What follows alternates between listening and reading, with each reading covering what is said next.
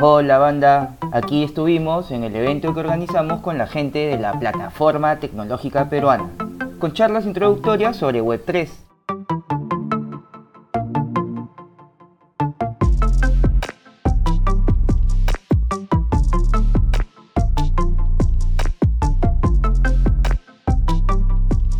Una vez más llevamos al crack de cracks, Blitz, de Finomic Labs.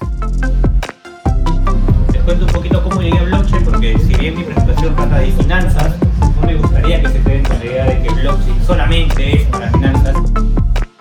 Muy contentos de llegar a nuevos públicos para ampliar la adopción de estas nuevas tecnologías. Y lo mejor, que se vienen más. Nos vemos en la siguiente. ¡Chao!